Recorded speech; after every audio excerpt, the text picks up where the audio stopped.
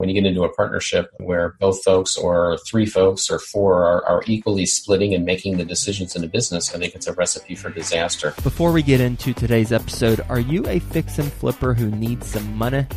Do you need to maybe do more deals and you're limited by the funds you have available?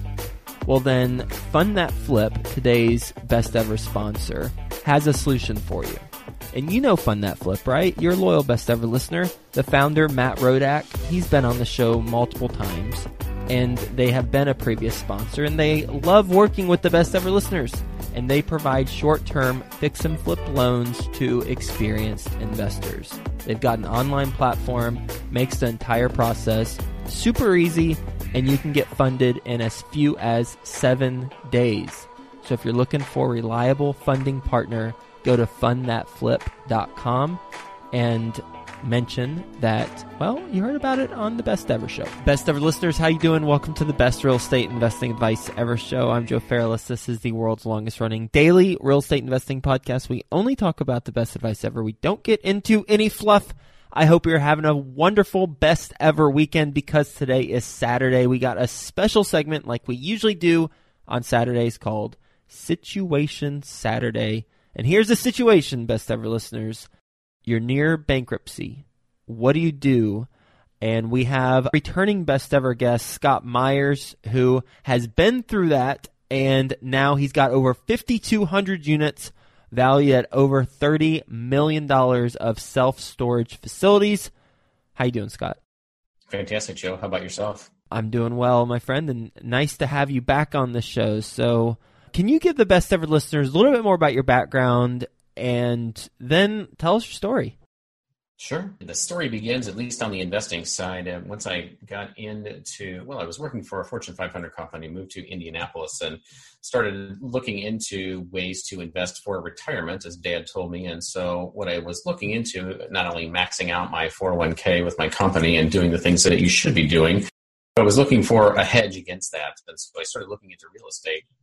And lo and behold, what I found is that the richest people in the world, let alone in Indianapolis, had not created their vast amounts of wealth in the stock market. They had created it in real estate. So I began to get more interested and then also shifting, instead of focusing so much on maxing out my investments in the stock market, started looking into real estate. And so I bought a number of rental houses, followed the Carlton Sheets method. That's what got me started in this. And before we knew it, a few years later, had 80 houses. And then we got into apartments and bought 400 apartment units.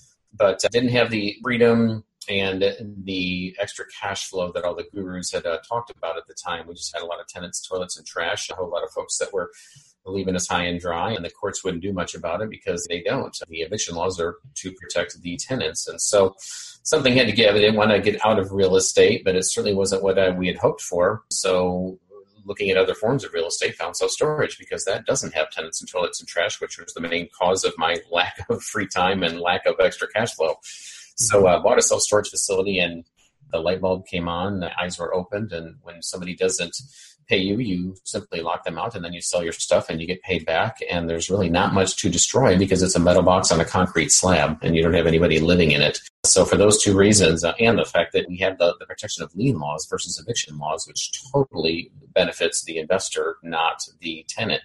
So we sold off all our houses and all our apartments, and we ramped things up on the self-storage side and continued to buy and develop all across the country. And along the way, we started this information/seminar business as well, and we began teaching people, starting with a local real estate investor association I used to run, and then it kind of blossomed from there, and I got asked to speak on a number of different stages and different venues and with the trade associations, and we turned professional, if you will, and then ramped up that side of the business. Now I have a number of folks working underneath me and operating a full-blown information business where we create partners for ourselves in the future so that these folks will go out and buy and develop self-storage facilities. And then down the road, we have an opportunity to partner with them on deals and use our equity partners. So it's come full circle. It's been a fantastic ride. And now we do have the extra time and the extra cash flow to live the life that we wanted when we got into this real estate game to begin with. Well, you skipped over the near bankruptcy part. Oh, yeah. Come on now. That's you just gave us the elevator version, but I asked about the near bankruptcy part. Yeah, we could do a whole podcast on that. Well, let's do that. Well, that's what I want to do. Tell us. Yeah. This was back in 1999 is about the time when most of this started, which was the recession that we all forgot about because of the massive one that began in 2008. And, in 1999, there was a tech crash. And at that point, that is when I decided actually to go into real estate. So I saw my 401k blow up. I wasn't making as much money on an hourly basis as I was in real estate at the time. And so I decided to leave my job and become a full-time real estate investor. Well, shortly after that is when that recession, we didn't come out of that within about a year to a year and a half. And at that time, that's when the government came out with this wonderful program where they would back a loan from anybody that could walk into a bank and fog a mirror. You could roll in all your debt into those loans, and people were getting houses with a signature, nothing more. So all of our tenants were leaving. We had 80 houses, 400 apartments, and who could blame them? This was the best time in history for anybody to be able to buy a house, regardless of how crappy your credit was. And if you had no cash, the government would just take care of it, just good old Santa Claus. So they did, and all my folks left. And so that left us with a pretty large gap in our income and then a pretty large ship to be able to turn. So every spare dollar that we had, we were putting back into our houses to rehab them to sell to these first-time home buyers. And as you know, Joe, a $3,500 rehab to rent something is far different than a $10,000 to $15,000 rehab to get something ready to appraise and sell. Right. And so we were doing our best to sell all those off, and we were in a huge cash flow pinch and really battled that for about 2.5 to 3 years.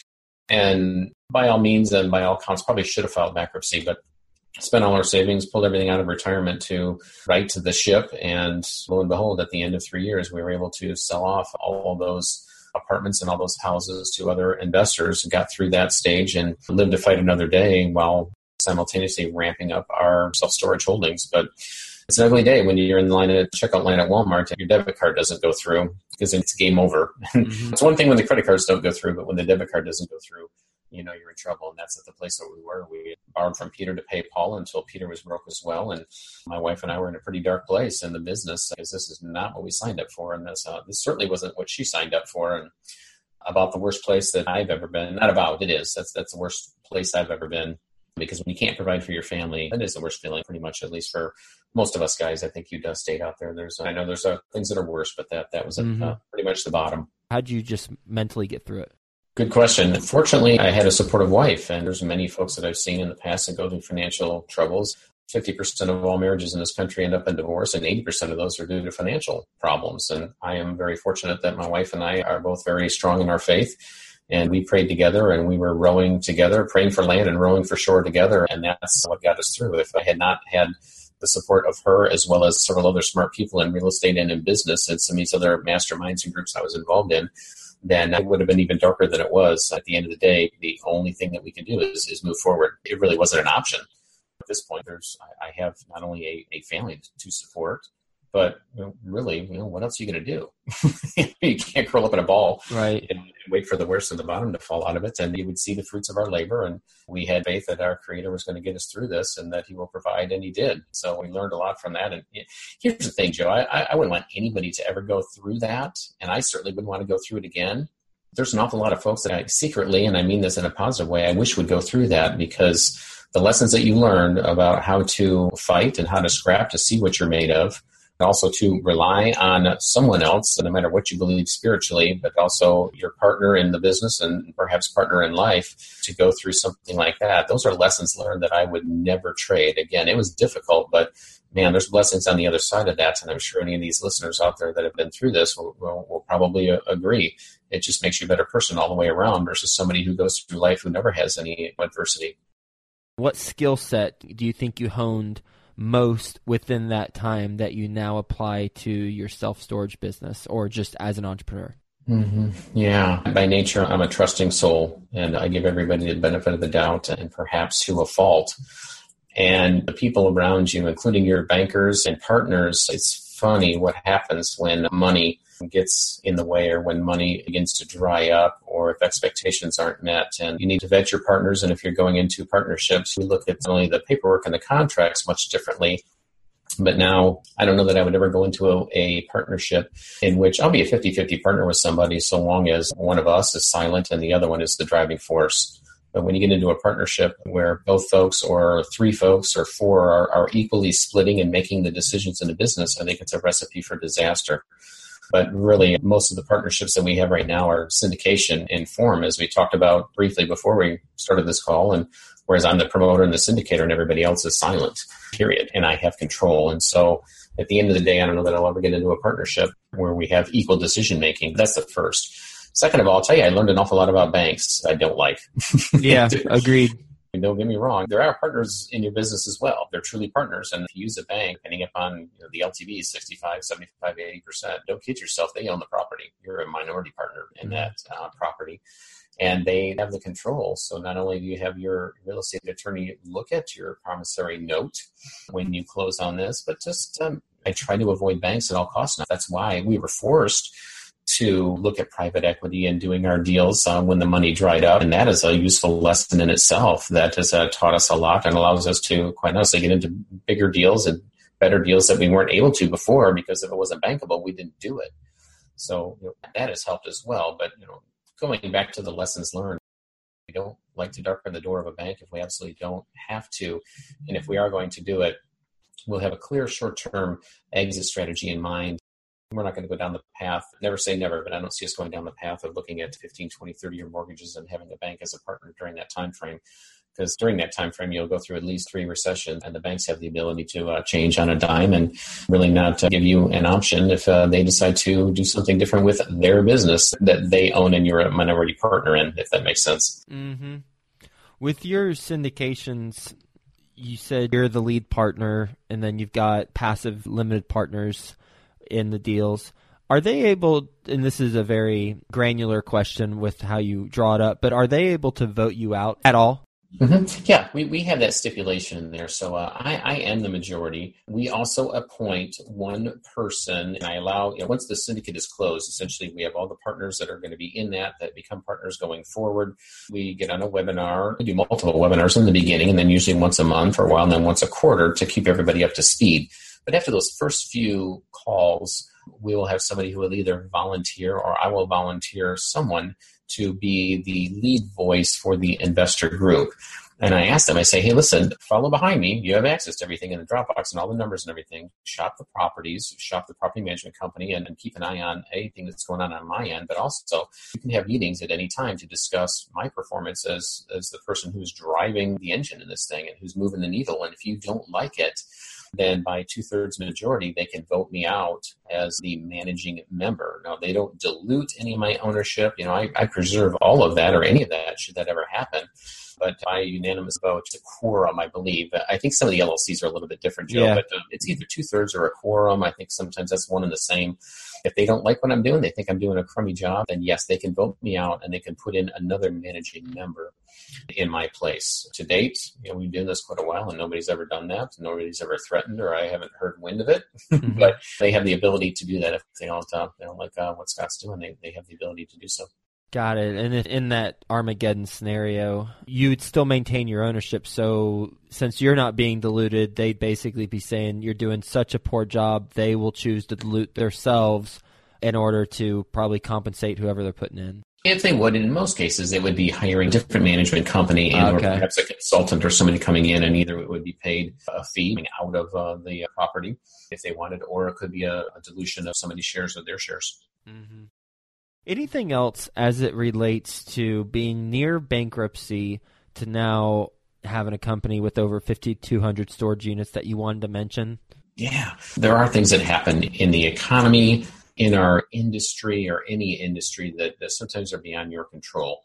And as I looked at, the noble thing to do was to burn all my 401k money and savings and absolutely every last dime to preserve my credit with the banks. And also, we didn't have equity partners at that time, but just to save the properties and ultimately save my credit, because that's our lifeblood. And as I look back, I will never do that again. If the economy tanks and we haven't foreseen and prepared for that, which we are now, we've been through 2 of these recessions, we know what we're doing, and we're going to take advantage of it instead of being a victim or lose anything or any value at this point. But should we have another financial Armageddon or something in our economy, something that's absolutely beyond our control, that's just a function of what's happening in our country and economy, I'm not going to burn through all of that. I will be handing the keys back to the banks, if there are any. from our equity investors, we're all in this together, and so we'll do what it takes at that point. But when it comes to any money that's out there, and I don't have any bank debt right now, but should I ever decide to take that out again, I won't give them every last dime and leave myself with nothing at this point, because no matter how you look at it, and many people may disagree with me out there, but we have a reset button in this country. It's called a Chapter 11. And if that should happen again, we'll do a Chapter 11, and we will work with our lenders like we did the last time and find a way to come out of it without bankruptcy or damaging our credit. Now, again, we didn't have to do that, but I burned through a lot of cash that I probably shouldn't have done so. And there's a couple of those properties, a couple of LLCs that we probably should have taken a different look at what was the smarter, wiser thing to do, because we were set back several years as a result of that. Mm-hmm. So every situation is different and every person is different, but I've talked to you through that time, and I'm sure you probably have as well, Joe. There's a whole lot of folks that used to be real estate investors in 2008 that aren't. Absolutely. Yeah. And I don't think there's a one of those of us that are on the noble side that decided to do that versus there's three groups. Those who do everything to avoid that. There's those that just didn't have any money left and they were forced to file bankruptcy. And there's those that were smart enough to file a Chapter 11 and reorganization and work with the lenders and work with whoever they needed to come out of that without their credit totally damaged and doing the right thing. That's what we've learned. There's ways of bowing out and winding down a business where you don't damage your credit as much, your credibility, and you live to fight another day. Does that make sense?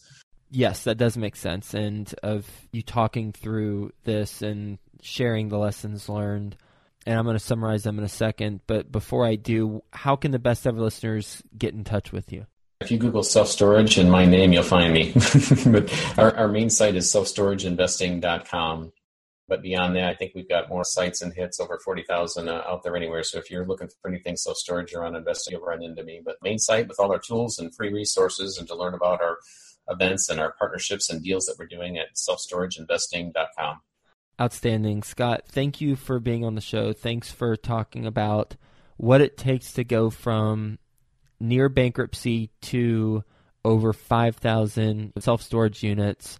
The 4 lessons that I learned during our conversation is, 1, you've got to have a supportive team members. In your case, you had a supportive wife with an aligned vision. That's number 1. 2, professional support in terms of team members and mastermind groups. So you've got to not only have the kind of emotional support at home, but also the professional support where others who are doing similar things or have been in similar situations can help give direction that you need. 3 is, well, the bank thing. I mean, banks are your best friend in the good times, and when things go south, they could be your worst enemy. And we are in a very favorable market right now in terms of acquiring debt, so dinners and drinks and everyone's giving each other high fives. But talk to someone who has been in a situation that you've been in and have seen the other side of the banker when things aren't going as well, and ask them, how did the bankers they were working with handle the situation at that time, and you might get a different perspective. It's just important to know with all of our business ventures, there's 1 or 2 things that if they go wrong, then everything could be different. And we've just got to protect ourselves along the way.